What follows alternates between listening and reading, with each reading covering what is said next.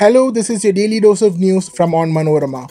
I'm your host Vishnu, and these are the major news stories of the day. Lakhimpur Kheri violence. Union Minister Ashish Mishra's son Ashish surrenders following Supreme Court orders. Congress keen to try Prashant Kishore's reboot plan. Reshma, accused of harboring CPM activist murderer in Kannur, threatens legal action over defamation after arrest. Minister V. Shivankuti clarifies Kerala didn't send any officials to study Kejriwal model after Aam Aadmi Party MLA Atishi's tweet. Widespread raids after ammonia formalin found in fish samples in Kerala. Let's get into the details. Ashish Mishra, son of Union Minister Ajay Kumar Mishra Teni and also the main accused in the Lakhimpur Kheri violence of October 3, 2021, surrendered in the court of the Chief Judicial Magistrate on Sunday in compliance of the Supreme Court directive. This comes just a week after the Supreme Court cancelled his bail and further granted him a week to surrender. Ashish surrendered in the court a day ahead of the expiry of his bail term. He was granted bail by the Allahabad High Court in February 2022. This pertains to the violence that broke out in Lakhimpur Kheri in October 2021, where 8 people, including 4 farmers, were killed. Last week, the Apex Court, while hearing the petitions filed by farmers challenging the accused bail, ruled against Ashish Mishra. The 3-judge bench noted that the victims of the violence were denied the right of hearing in the Allahabad High Court, which had granted bail to Mishra. It also asked the High Court to reconsider the bail granted to Mishra. The incident dates back to October 3, 2021, when a group of farmers were protesting in Lakhimpur Kheri district against the centre's 3 farm laws. However, a violent clash broke out between the farmers, following which an SUV reportedly owned by Union Minister Ajay Mishra ran over the farmers, killing 4 of them. As alleged by the protesting farmers, Ajay Mishra's son Ashish was inside the car when the accident took place. Following this, a case was registered and the Supreme Court also appointed retired Punjab and Haryana High Court Judge Rakesh Kumar Jain to monitor and investigate the incident. A special investigation team was also reconstituted by the Yogi Adityanath-led BJP government, which included 3 IPS officers. At the same time, the minister's son was also arrested. However, after investigation and filing a charge sheet, the Lucknow bench of the Allahabad High Court granted bail to Mishra on February 10, 2022.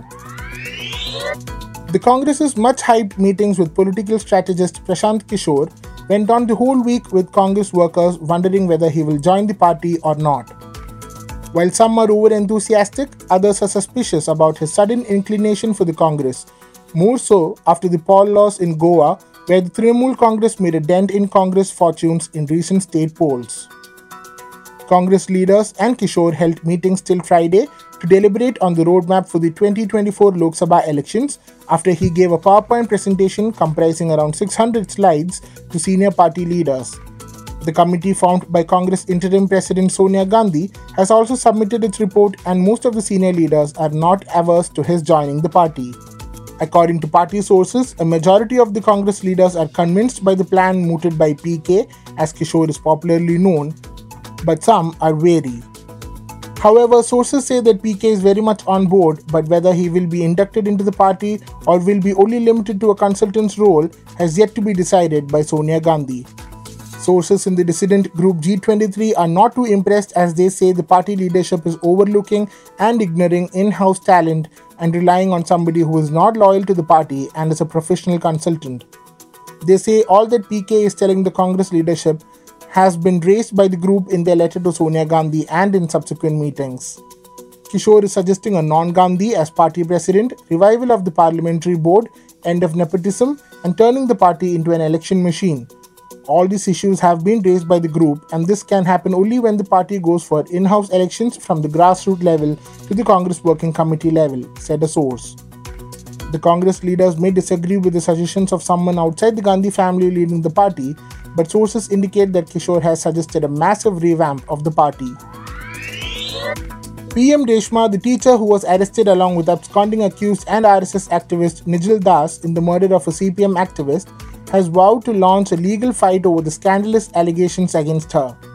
A day after Reshma's arrest, which happened soon after Nijal was nabbed from a hideout near Chief Minister Pinarayi Vijayan's house at his native place in Pinarayi, her lawyer claimed the police version is a cock and bull story. The remand report of the police states Reshma allowed Das to seek refuge in a house belonging to her overseas-based husband, despite knowing that he was an accused in a murder case, that of CPM activist Punnol Haridasan. Reshma's lawyer P. Premarajan refuted this claim, stating the house was let out after due process and a lease deed was even made. Her arrest is a violation of human rights. She should not be remanded in a bailable case. Scandalous claims are being made through social media. Legal action will be taken, Premarajan told Manorama News on Sunday. Nijal Das, an accused in the murder of CPM activist Punnol Haridasan, was arrested on Friday from a house hardly 200 meters from Kerala CM's house at Pandyalamukka locality of Pinarayi. Reshma, who was accused of harboring the murderer, was also arrested soon after but let out on bail. Reshma has been barred from entering New Mahi and Pinarayi as per her bail terms. Meanwhile, the CPM is on the defensive over her arrest, as she is reportedly from a family that backs the party. Reports even say she was associated with its students' wing, the SFI, earlier.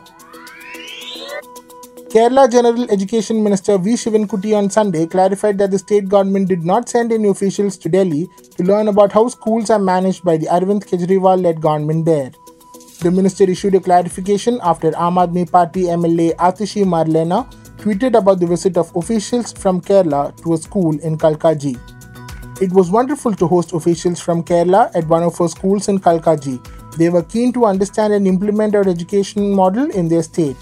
This is Arvind Kejriwal government's idea of nation building, development through collaboration, Ms. Marlena tweeted on Saturday.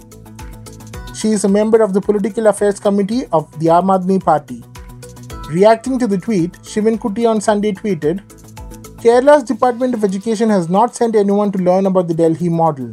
At the same time, all assistance was provided to officials who had arrived from Delhi to study the Kerala model last month. He also asked for the details of the so-called officials who were welcomed by the Aam Aadmi Party MLA. He posted the clarification in Malayalam on Facebook as well. After Shivankuti's tweet gathered public attention, Marlena mentioned the names of the officials who visited the school. However, they are not state government officials. The Dr. B.R. Ambedkar School of Specialized Excellence in Kalkaji was visited by Victor T.I., Regional Secretary of CBSE School Management Association, and Dr. M. Dinesh Babu, Confederation of Kerala Sahodaya Complexes. Widespread raids carried out by the Food Safety Department unearthed use of chemical preservatives like ammonia and formalin in fish products. It collected 1,002 samples from 1,766 raids conducted across Kerala in the last few days after reports of fatal poisoning of cats and adverse reactions in humans who consumed the toxic fish emerged. As many as 3,632 kg of stale and contaminated fish was destroyed by officials as part of the special drive called Operation Malsya. The department seized 1,706.88 kg of stale fish laced with chemicals on Saturday alone. As many as 809 samples were sent for chemical examination in laboratories. Of the fish samples that were collected during raids and sent for laboratory examination, 9 were found to be having the presence of ammonia and formalin. The chemical preservatives were found in the fish samples collected from Idukki, Ernakulam, Alappuzha and Malappuram districts. Special squads have been constituted under Food Safety Assistant Commissioners in all districts. Raids have also begun to find adulteration in other food products. The department has intensified inspection at the interstate checkposts to examine fish products being brought into Kerala from other states. That brings us to the end of this episode. Be sure to come back tomorrow. As always, thanks for listening to Daily News Dose.